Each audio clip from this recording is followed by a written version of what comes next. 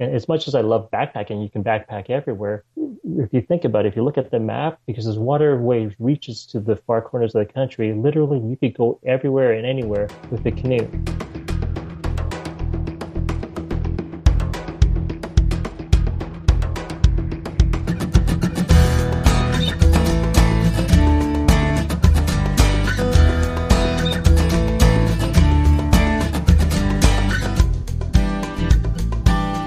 This is the Adventure Sports Podcast, brought to you by 180 TAC. Get out there and have some fun. Episode 38, David Lee Canoeing Canada.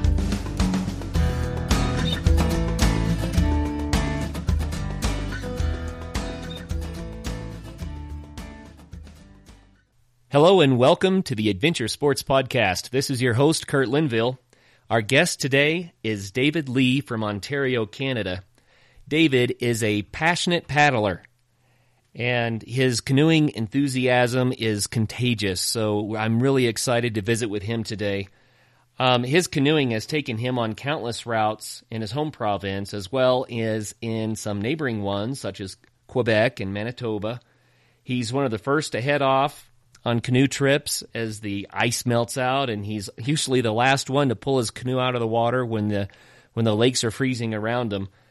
He spends nearly 3 months a year on more than a dozen canoe trips, and he can be found slicing through all sorts of Canadian waterways. So, David, welcome to the program. Thank you, Kurt. It's a pleasure to be on this podcast with you.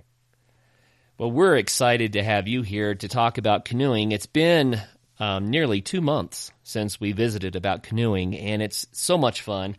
And you have some of the most amazing canoeing areas up in Canada, and I'm just excited to share with the guests what the canoeing world is like up there. For sure, that would be great. So I see here that you really enjoy going through the Canadian parks and protected areas, but you also talk about finding lost routes and maybe even finding routes that no one has ever paddled before. Tell us a little bit about that. That's correct. As you develop your skill set and your ability to, take on your sport, you obviously start to want to get onto bigger and harder challenges.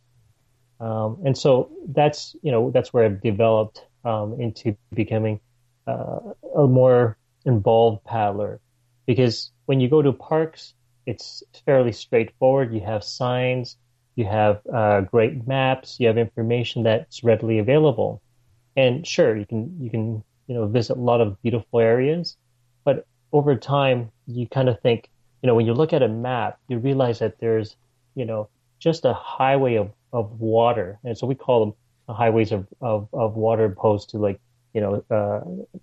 highways of asphalt, right? And you realize that the possibilities are endless.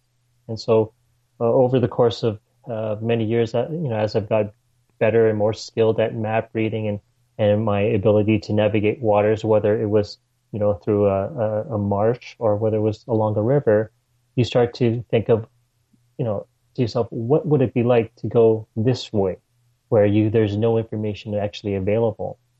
And so that's where I've kind of gotten to this point in my life, where now I start to, I think there's that saying, when you always kind of wonder what's beyond that next bend. That's kind of where I've come to. So, there's no information, and I want to know what's around that next bend, and that's where I've taken my canoeing to this point in time. I can relate to that. I think we all get that wanderlust. Maybe this is paddle lust, huh? That would perfectly be, yeah, that's perfect. It's been a long time ago, but I had the great opportunity to drive through Ontario, and my brief summary of it was that every hilltop is a beautiful forest and every valley is a lake or a river. That was just my impression. How far off am I on that?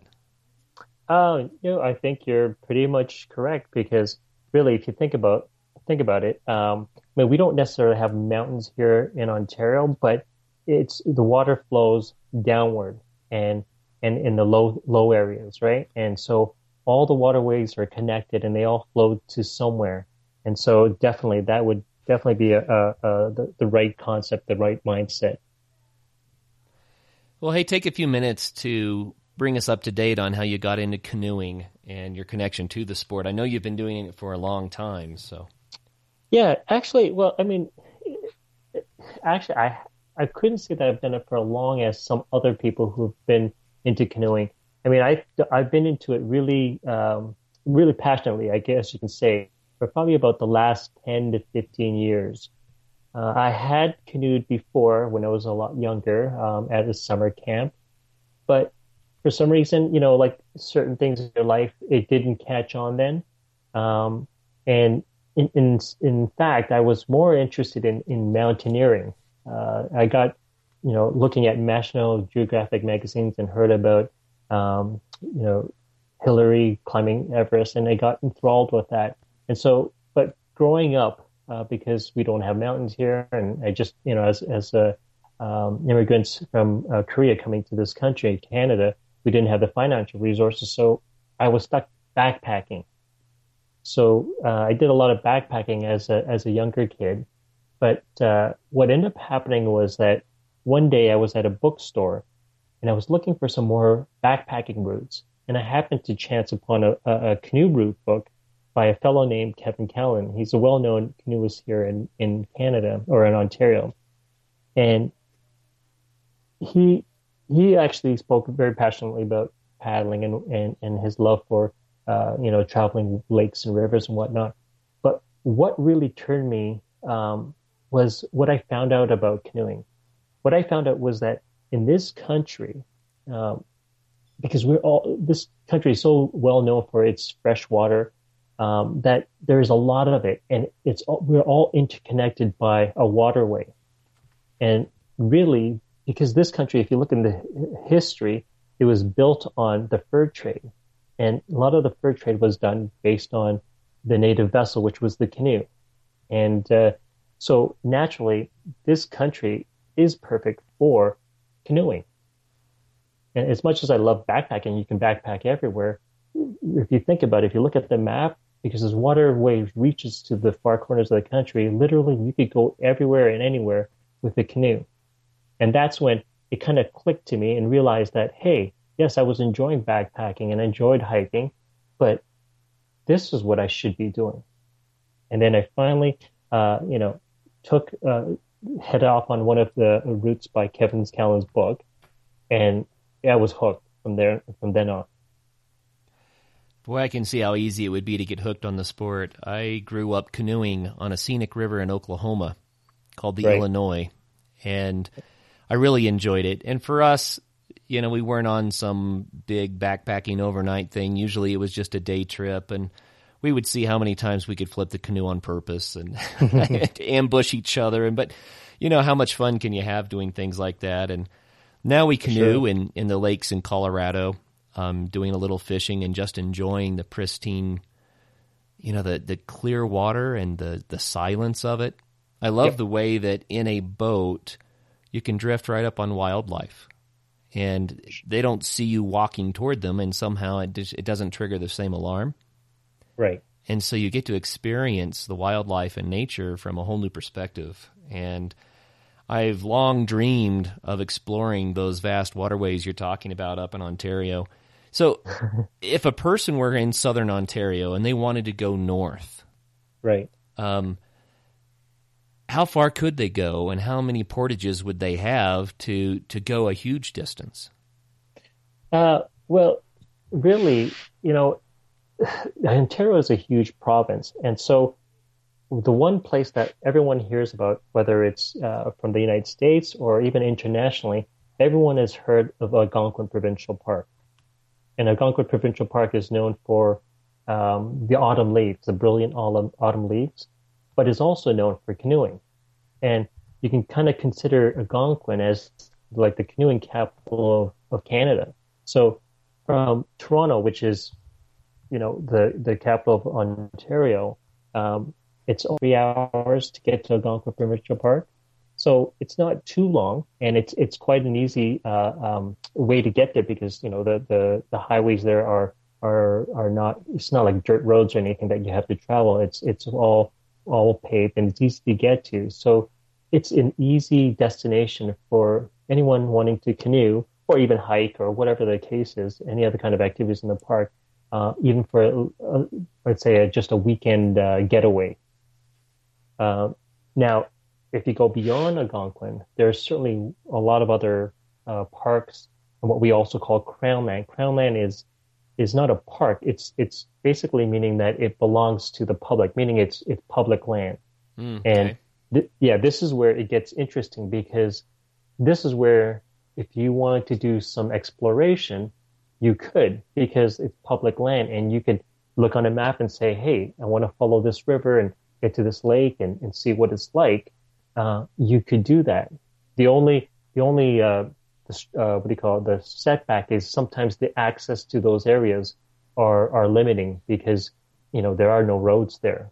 So you would have to find probably the closest waterway that you could get access to by vehicle or let's say train or whatever other means that you can get there. And then you would have to paddle and get to those, that waterway that you're interested in.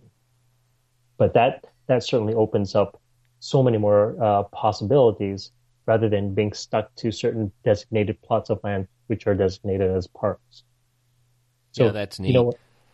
So really, because Ontario is so big, I've gone as far as almost 2 days drive up into the northwest corner of Ontario, up in Woodland Caribou Provincial Park, and so literally, like it's quite a bit of a drive to get to the northern part of Ontario, and I could literally drive further, and still access a huge tract of wilderness. So the possibilities are definitely limitless.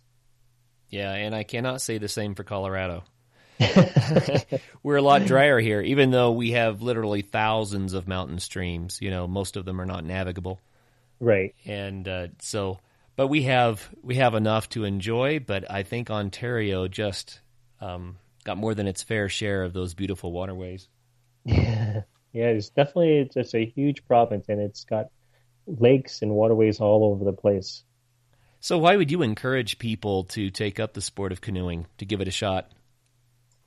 Well, you know what? I think, like I mentioned before, just based on the province, and not even just the province, the country itself, it is perfect. Like canoeing is like the perfect sport for people who have a love for the outdoors. Sure, you could backpack. Sure, you can kayak. You can do other kind of outdoor activities. But if you really want to get back if you really want to get to exploring nature and don't want to be limited by the terrain or like, here's an example. If you took kayaking is not it's not a vessel for portaging.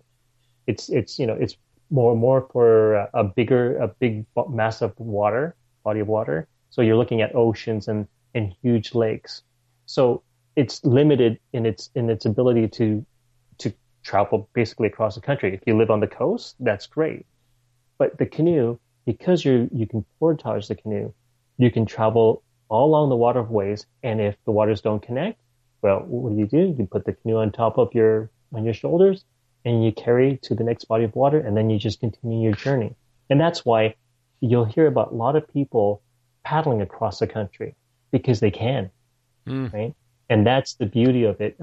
So for anyone that has a love for the outdoors, I would certainly encourage canoeing because it literally is a limitless possibilities and opportunities that you can have at your doorstep.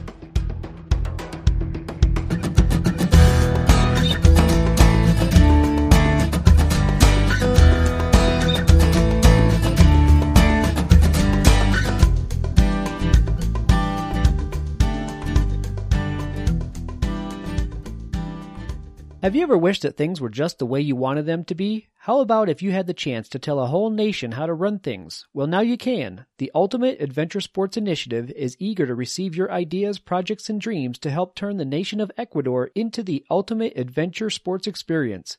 Visit UltimateAdventureSports.com and let the world know what you think. That's UltimateAdventureSports.com. You can also visit them on Facebook at Facebook.com/UltimateAdventureSports. Hey friends, don't miss out on the family fun that is the Boundary Waters Canoe Area Wilderness this summer. Paragus Northwoods Company, located at the edge of the wilderness in Elie, Minnesota, is a leading supplier of fun for families and friends in the Boundary Waters Wilderness. Paragus supplies the canoes and the camping gear that makes a wilderness adventure so easy and so enjoyable. Find them online at paragus.com. That's PIRAGIS.com, or pick up the phone and talk to their outfitting department at 1-800-223-6565. 1-800-223-6565.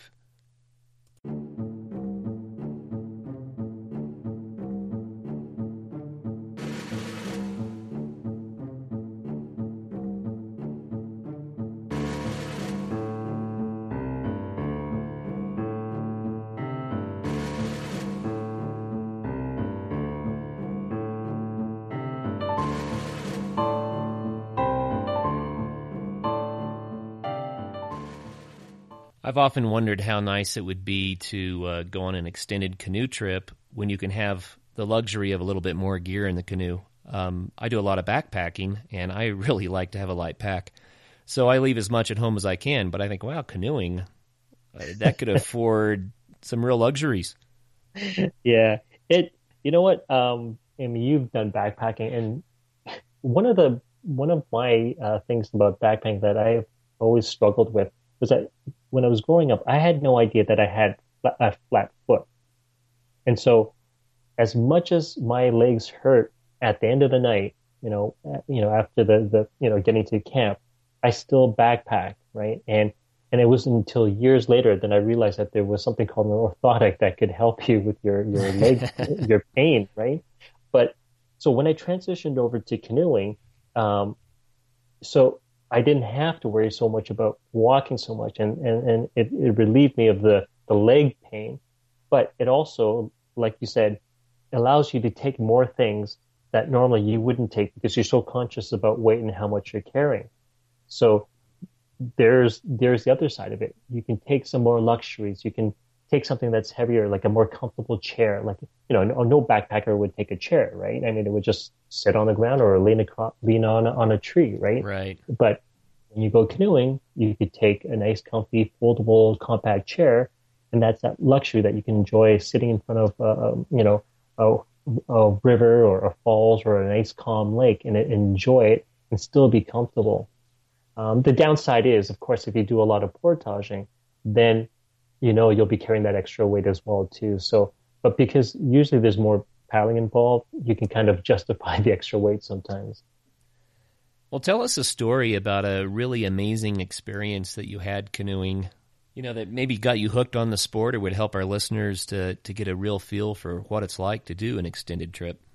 Actually, it wasn't a trip that got me into canoeing. It was more that discovery of reading that book and discovering that this country was built for canoeing that got me so thrilled about getting into canoeing, and then I found a passion for it.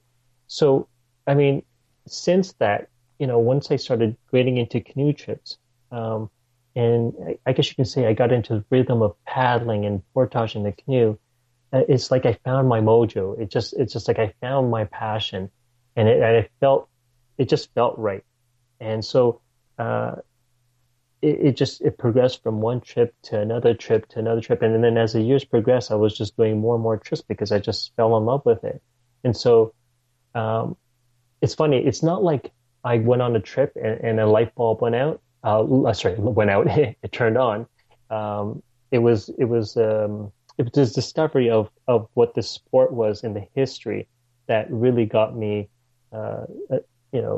into this sport. And then from then on, all the trips came after it. And the more I got involved with the trips, the more I got into, the different aspects, whether it was running rapids, on a river doing whitewater, or whether it was looking for a new route to another lake, or whatever the case was. All those experiences just came from the love of the sport. And so, I mean, I think all the trips I came after was just amazing. And I think a lot of canoeists will say the same thing. It's like when someone asks you, what is your favorite trip or what's the best trip? Everyone keeps saying it's the next one because all these because all these experiences are amazing and you learn something, you gain something from it, and you can just you perpetually looking forward to the next one. So it certainly wasn't a trip that got me started in this. It was discovery of what canoeing was about, what canoeing was in this country. Well, hey, then in that case, describe a day when you took a canoe trip. Describe what a trip is like from, summarize from start to finish. Okay. Well, canoeing, I think it's like any kind of other sport, especially when camping is involved and when you're staying overnight, is that you want to do a lot of preparatory work prior to going. Like I said, I think we briefly touched upon the difference between going to a park opposed to going to a crownland and rediscovering your own route. So I won't go into the in-depth part, but just in the basic premises of a canoe trip. Normally, you would set aside a distance, a loop that's feasible to you. Now, there's canoeists of all types and abilities. So there's ones that are go-getters that want to get a lot of distance in the day. They want to portage a lot, right? It's like a macho thing, right? Whereas other people want to go out there simply just to enjoy nature. They want to relax. They want to kind of let the stresses of work, melt away from their shoulders as they're paddling on along a calm lake. So you would basically plot out a route that seems feasible to you based on your abilities. And then you would start planning things like the things that you would need. So your food.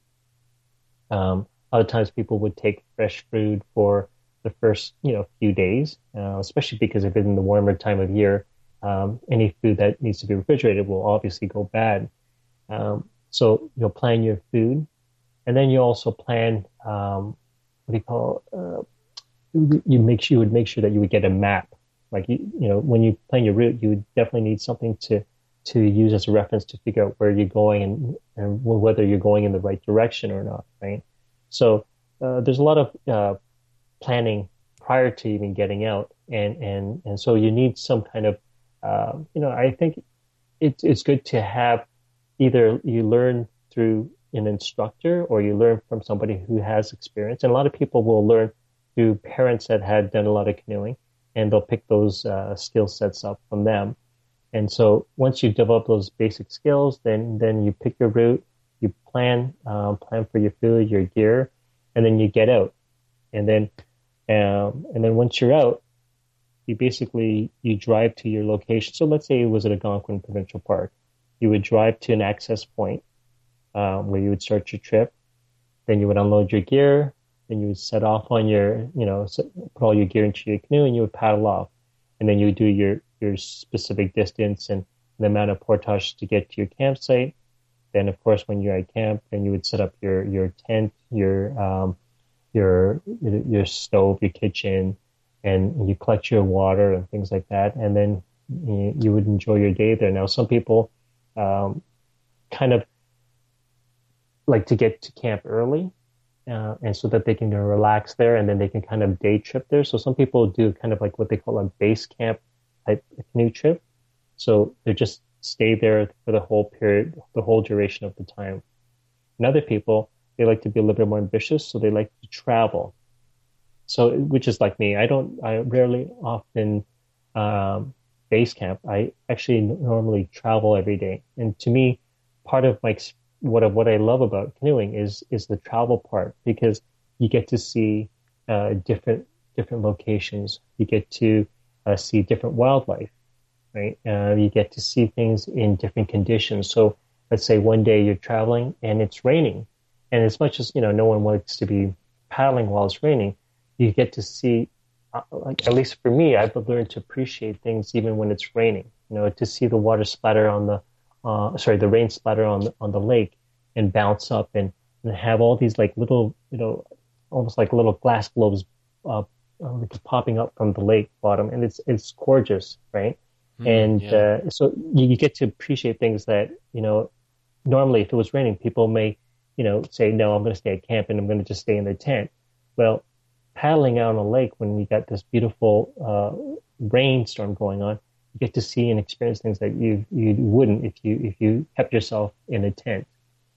And so that's why I'm saying that sometimes part of the experience is being out there in different conditions, so you get to see, what it's like to be out there. It sounds liberating, really. Yeah, I think you know what it's kind of like, it's like people are scared to sometimes get out of their own four walls in their home, right?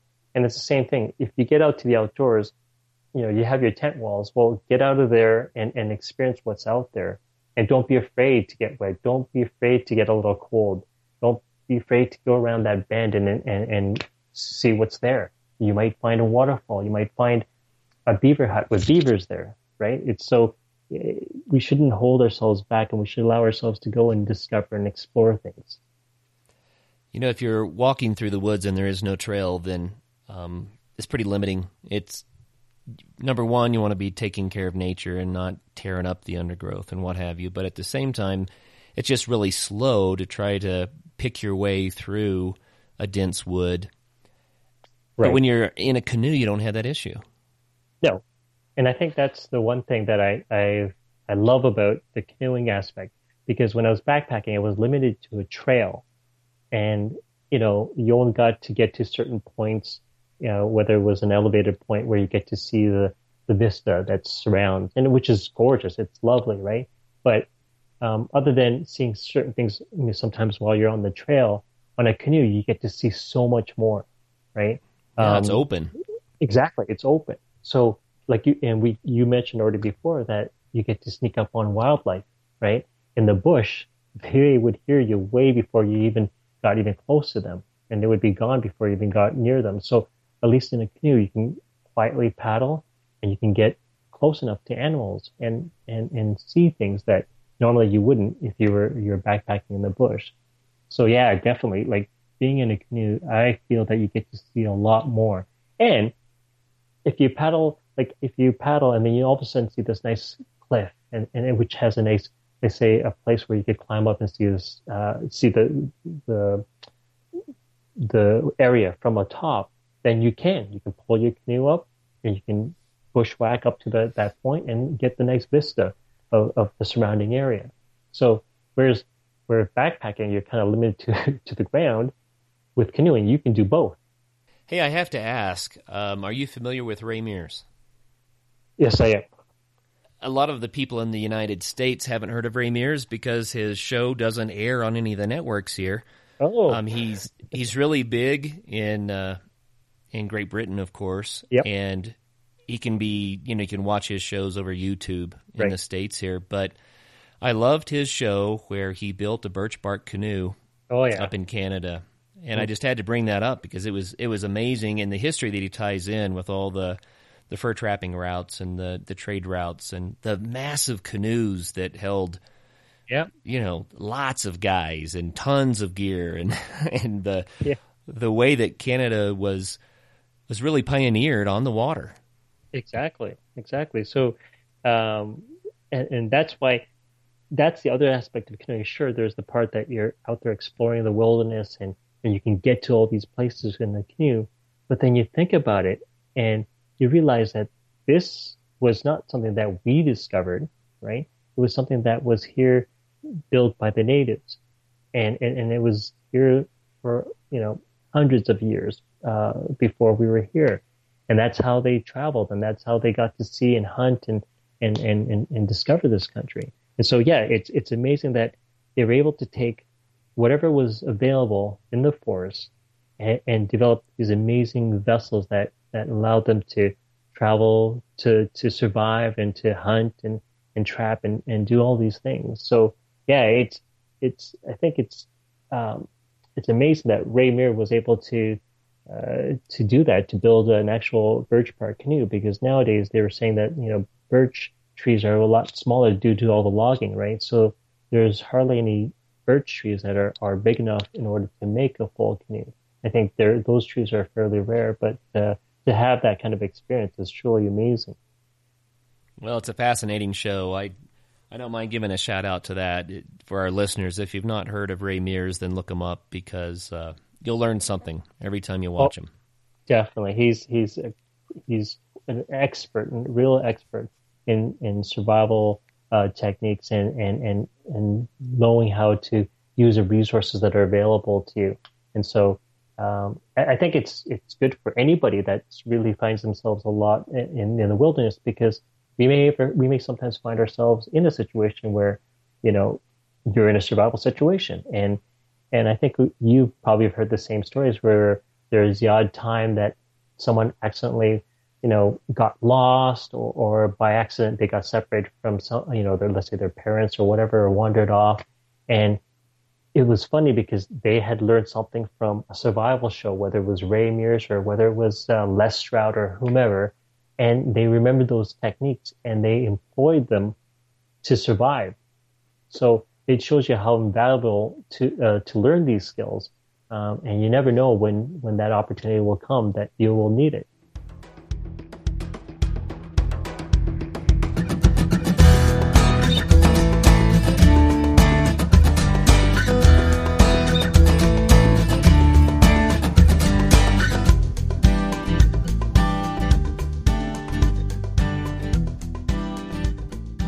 This episode of the Adventure Sports Podcast is brought to you by 180tac.com. 180tac manufactures premier backpacking and emergency products. Whether you need a backpacking stove for your week-long trek on the trail or an emergency stove for your bug-out bag, we have the tools you need. Visit www.180tac.com.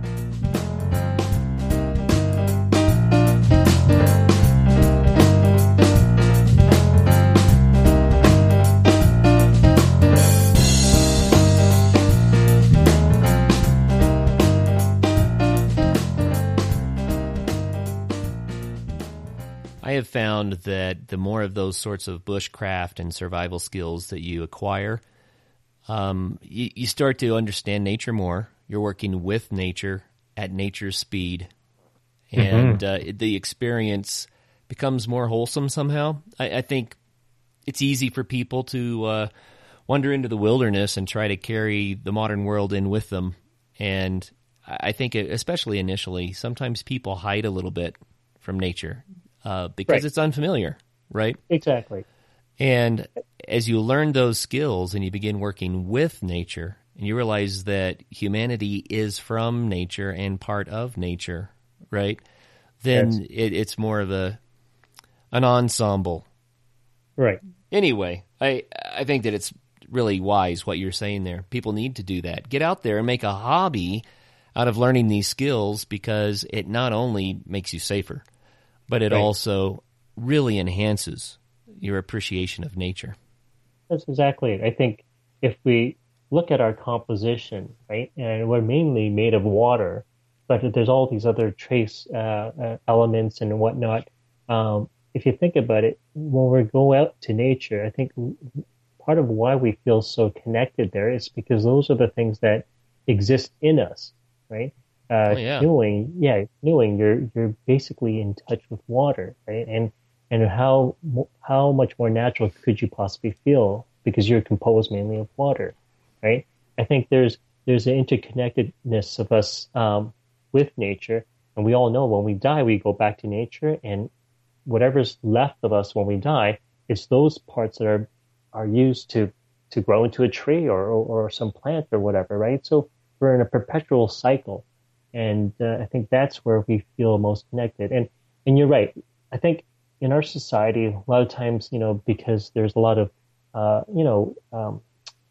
a lot of weirdos out there, and parents are overprotective of their kids, and they want to keep them within four walls. It develops a fear, like a real fear of the wilderness, of the outdoors. And I think until we get out there, then we'll start to really enjoy and start to feel connected, rather than being stuck inside, whether it's on a computer, whether it's, in front of a TV.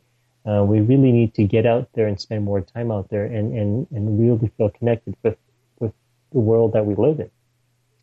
I had a friend once who told me that his wife was nervous the first time that they went backpacking because she had always been around people. Yeah. And her commentary that night was, "There's not even anyone around here to hear us scream." And I kind of chuckle because in my mind, because I've spent so much time in nature, nature is home. Nature is nurturing, and that's where it's safe. The screaming is what you have to do in the city, right? Yeah, so exactly. Anyway, I think that people discover that, like you said, you get into nature, you find nature's rhythm, and it's not scary. It's amazing. Yeah. It's adventurous for certain, but really amazing. People, they can get over that fear once they understand what's out there. Then you know what, they can be totally comfortable, because you're right. There's a lot of people that have that unnatural fear. Like, I'll just make a quick example. In a tent, when you're sleeping in a tent, if you hear a mouse walking right next to your ear, it sounds like a bear that's coming through, right? Yeah, sure. And so these are the unnatural fears that unless we know to understand the sounds and what's out there, then all of a sudden you realize, oh, it's not a big deal. And I'll be honest, I went through that fear as well too, especially when I went solo. When I decided, after many years of paddling with other people, I decided to go solo. And now I know what those sounds are, and I could just sleep right through it. And I'm totally comfortable with being outdoors. But it's that new experience. It's understanding what's out there, and then being totally comfortable and realizing, no, they're not out there to get you. They're just doing their own thing, and just you're recognizing that you're living with other animals out there, and you should just be just as comfortable. Oh yeah, and you speak of the mouse sounding like a bear. I've had occasion to go face to face with quite a few bears, and without exaggerating, at least 15 encounters. Wow. And you know what? I'm not even worried about the bears.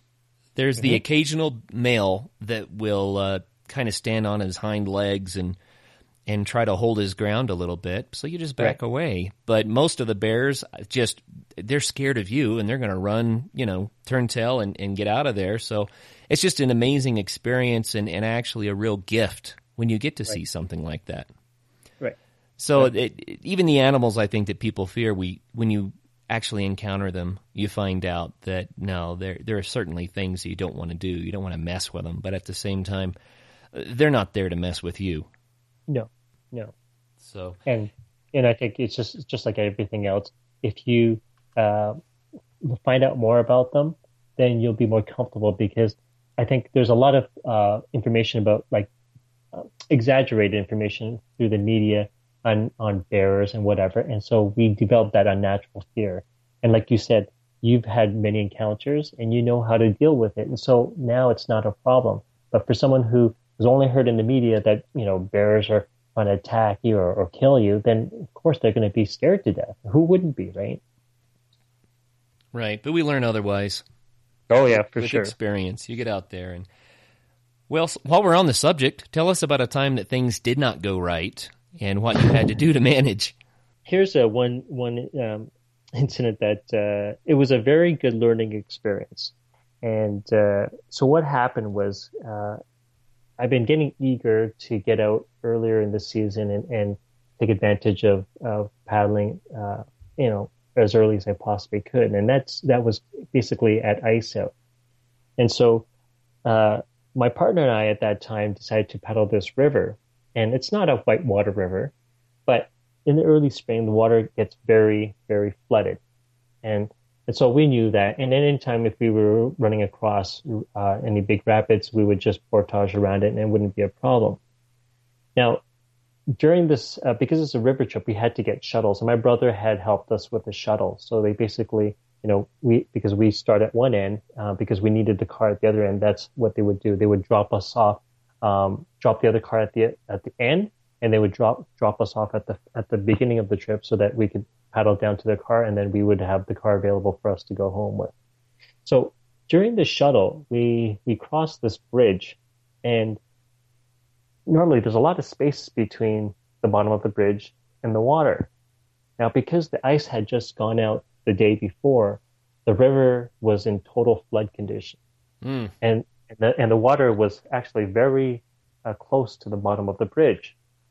And so there was a little bit of a joke uh, mentioned as we crossed that bridge because that was the river that we were going to pass underneath. And they kind of said, "Oh, I wonder if you could even get under that," right? So there was no more thought to that. We started the trip, and we were on to our second day. And so, of course, we come to the bridge. And so it was still pretty, there was still not very much space underneath there. So to my partner, it was just, I guess it was kind of one of those moments that I thought, you know what, we should record us going under that bridge and show my brother, right?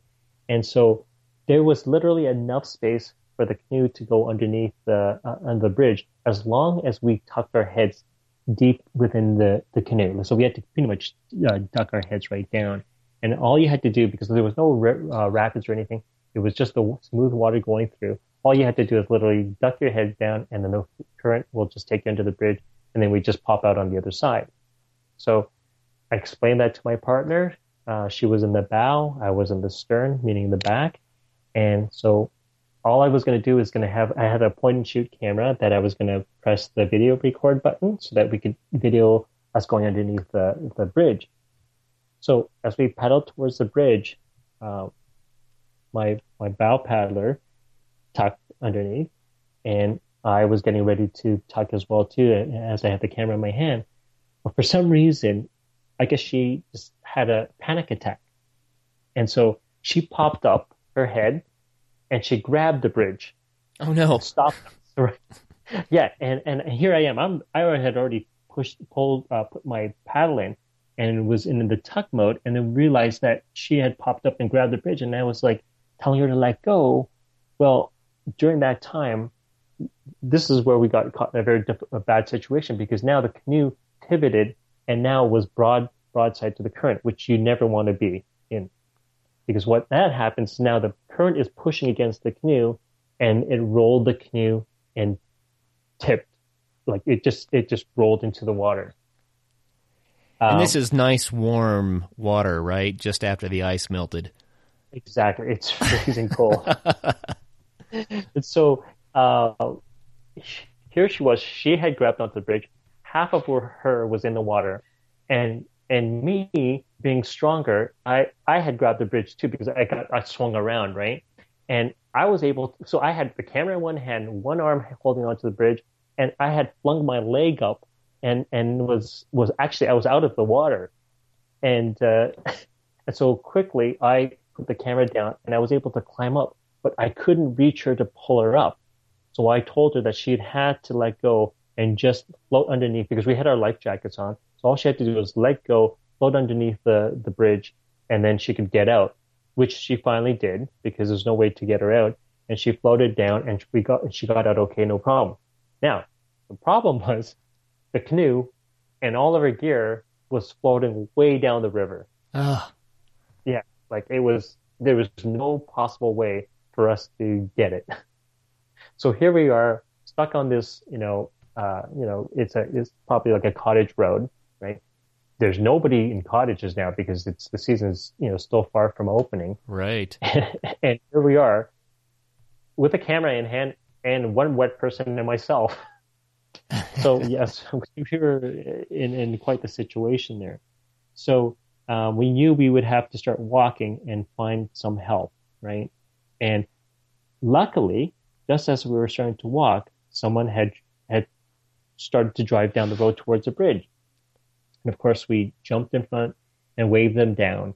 And an old gentleman came out. He was a retired gentleman, we found out later. And of course, he was probably kind of, worried that we're jumping in front of his car. But we came out and we explained our situation. Of course, he couldn't believe that we were first paddling the river at this time of year and that we had lost the canoe, right? Oh, so anyhow, yeah. because he lived in the area, he helped us. So what ended up happening was we drove to his place. Him and his wife was there. His wife was at home. She got my partner some dry, clean clothes. She was getting cold at this point in time. And with this gentleman, we went and got another canoe, went back to the bridge, and we paddled to see if we could find the canoe. But that canoe was totally gone. It was like way down. There was no like, so we didn't even bother trying to paddle down the river. He knew that the river would have constricted, and there was a lodge there where there was a set of rapids, and if anything, it would get caught there. So what we did was we jumped back in the car, we drove down to the lodge, and this is the actually the canoe was there. So this is the funny part. So as we drove into the lodge, the canoe was sitting there with our gear, right? And we're like, wow, they got it, right? They were at that moment on the phone with the police, ready to call a rescue. Because you have drowned, obviously. There's a canoe with no paddlers. Exactly. So this is the funny thing. There was four of them. They were sitting on the deck, enjoying it was a nice sunny day. So they were out on the deck having a beer, and of course they see an overturned canoe flowing by, right? Then they see a barrel, they see a pack, they see a paddle, but they see no bodies. Oh. Right? So you can imagine what they're thinking, right? That yes, some people have drowned. So they quickly got out in their canoes, they grabbed the canoe, they grabbed the gear, and they had actually opened the gear and found our wallets and stuff like that. So they knew, there were people. They were just now calling the police to get a rescue going. And so we came in just the right time, right? Yeah, timing was perfect. And so when we pulled up, we said that belonged to us. I actually had to speak to the police so that they would verify who I was, and then we could call the rescue off. And so it got called off, and it was fine. And the only thing we lost was one paddle, but everything else was right there for us to take back. Well, what are the odds?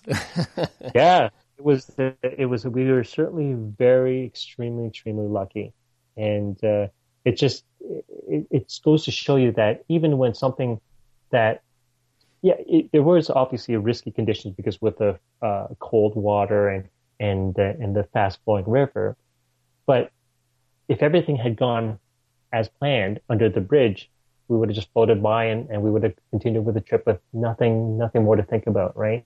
Right. But just little, panic attack, and it created a whole chain of reaction that, was really a disaster, considering what had happened. So we were very fortunate to have these great folks to help us, and have them cross our paths at that time, and that it did. And have these other people at the lodge pull everything out and bring it out to shore so that we were able to get it. And luckily, we got to them before this huge rescue started, because it would have been quite embarrassing. Yeah, it just goes to show, we push the envelope just a little bit.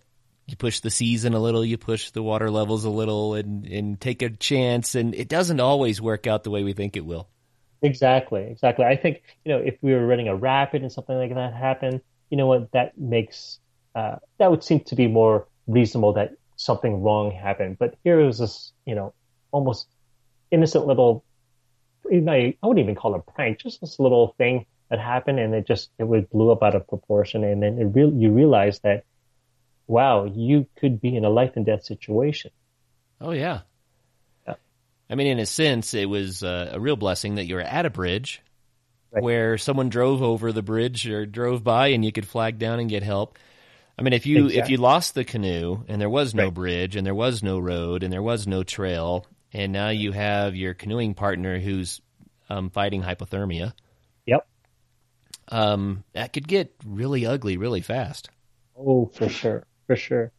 And, I want to kind of bring up the subject of our lesson from this whole incident is that, yes, you can push the envelope on your canoeing skills or whatever the case is, but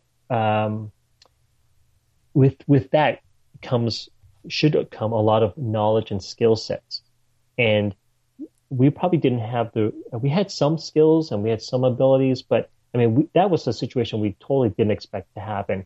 But secondly, we learned a lot from that. So in this case, in this situation now, when I have in a situation where I know that there's possibly a dump possibility, we always have things on us in case we lose stuff. So example would be things like a rescue beacon, which now is very popular these days, like a Spot or InReach, right? So that you could call for help. Things that you would have on yourself as well would be things like a fire starter, right? Things like whistle, like a knife, some basic survival necessities that if you had lost your gear in this kind of scenario, you would have something to survive and something to get help if that ever happened. And of course, back then, we didn't expect it. We didn't have anything on us other than, the camera, which was obviously very useless.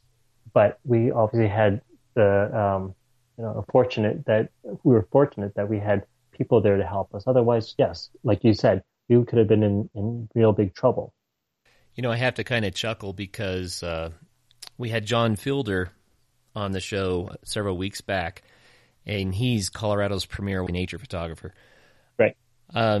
Anyway, when we got to the question about a time that things didn't go right and how you could help others, by explaining what to do and what not to do, he kind of laughed and he says, "You're being far too optimistic." He says, "Times have to go wrong. That's how we learn. It's the experience of going through these things that builds our wisdom." And he just said, until you have those situations, you've missed out on part of the adventure, for one, but until you've had those situations, you don't really get it until it happens to you, and you're like, oh, okay. Right. And I totally agree. Although there is that flip side, because this is kind of why I wanted to tell people that, you know what, you should have some kind of background or some, let's say, some courses and whatnot, because in our scenario, like you said, if we didn't have that road, we didn't have, a person running into us, we would have been in some serious trouble, right? And life and death, because one person is totally wet and freezing cold, right? So I understand, and I've made a lot of mistakes myself, which it added measurably to my experience and my abilities and my skill set. But sometimes I think some of it was luck, right? And luck, and then I think a lot of it has to do with our ability to problem solve and to assess the situation and know how to deal with it, right? So I'm thankful that I have some of those abilities that got me through some of my, let's say, foolish mistakes, right? But I think people shouldn't just go by the fact that, maybe things will work out if things screw up. Because in the real world, people do die and people do get hurt, right? Oh, yeah. And that's the flip side of it. It doesn't happen that often, but you know what? You don't need, multiple people dying to finally clue in. I think we need to realize that when you want to push something, when you want to go a little further or harder, that you better have the appropriate skill set to go along with it, because you could get yourself into a lot of harm or into a life and death situation. But I totally agree. Getting out there and having those mistakes and having those things that go wrong is certainly part of the way that we develop our skills and our ability to figure out problems. We interview a lot of people that do instructing, that guide trips and teach people how to do various adventure sports. And there's a reason, for the listeners, if you can take the time to learn skills from someone who has the experience, then you're just going to be that much better off, especially when the unexpected happens. Right. And so that's one point, is that I really believe it is worthwhile to find someone with a lot more experience. If you're a novice at a sport, then find someone who's done it a lot and see if you can just hang out with them, help them out with the sport somehow, and pick their brain, gain some of that knowledge.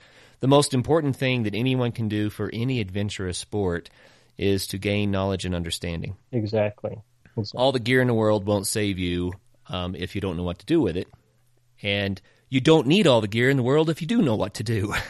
Exactly. So that's why one person can go into the wilderness with just a knife and he can survive, whereas somebody can go out with a whole slew of camping gear and would be totally useless. They wouldn't know what to do. Well, hey, how about closing out the show with a funny story for us? Funny story. Here's one. I've had a lot of hilarious and funny moments in my, I guess you say, my short career of paddling. But one thing that's that's different in the last few years, that ever since I've got married, dogs have been introduced into my life. Now, I've had dogs as a kid growing up, and I certainly love pets, but because of my schedule and because of the fact that I'm always out on canoe trips and always in and out, I opted not to have a pet just because it was the challenge of, sometimes I couldn't take them, who would look after them, and just me just not being around very often.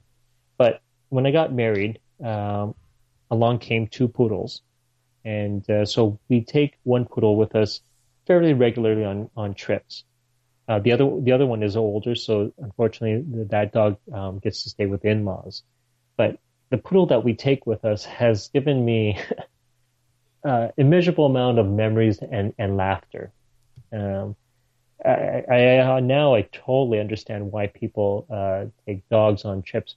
Maybe not so much, always for the humor of it, but just for the companionship. Oh yeah. But here's one story that I literally was laughing so hard I almost rolled out of a canoe myself.